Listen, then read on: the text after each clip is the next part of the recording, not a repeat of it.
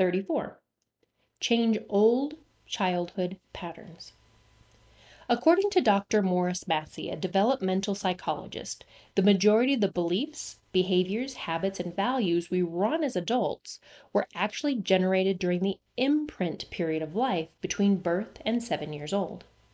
There is a very good chance that some of your anger, anxiety, self-doubt, optimistic viewpoint, resilience, and strength were influenced by childhood experiences. We learn from those around us, so it makes sense that some aspects of us would be based in our past. But does that mean that we're stuck with these aspects of ourselves for the rest of our lives? Luckily, no. NLP can be a wonderful way to change old childhood patterns that may not be serving you now. Recently, we worked with a woman who had a fear of failure. This would show up in her life as not feeling good enough, needing to be perfect, and worrying about what others would think. NLP will teach you how to have more insight into how people, including yourself, think, respond, and behave. With this understanding, you can apply various techniques that will help you to uncover beliefs, strategies, and unconscious patterns that were developed in childhood, or elsewhere for that matter. With our client who had a fear of failure, we utilized an NLP process that includes access to your timeline of history and events that have contributed to where you are today.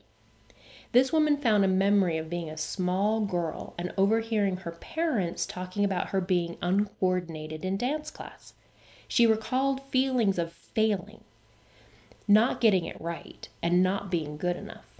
And that began a pattern she lived with for another 30 plus years. Think about that for a moment. She overheard people talking to each other about her and decided to make a decision about failure and perfection to last the rest of her life. A few things here.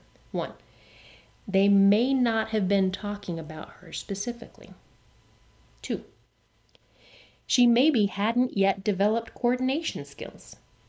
And 3, she may not have actually failed in any way. An NLP presupposition that we often filter through is you are doing the best you can with the resources you have available. As a young kid, she was doing the best she could. With this NLP technique, we detached her from a few old beliefs about failure, being good enough, and needing to be perfect.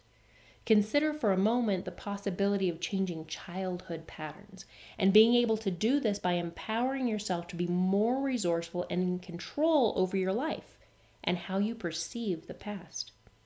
What patterns would you change?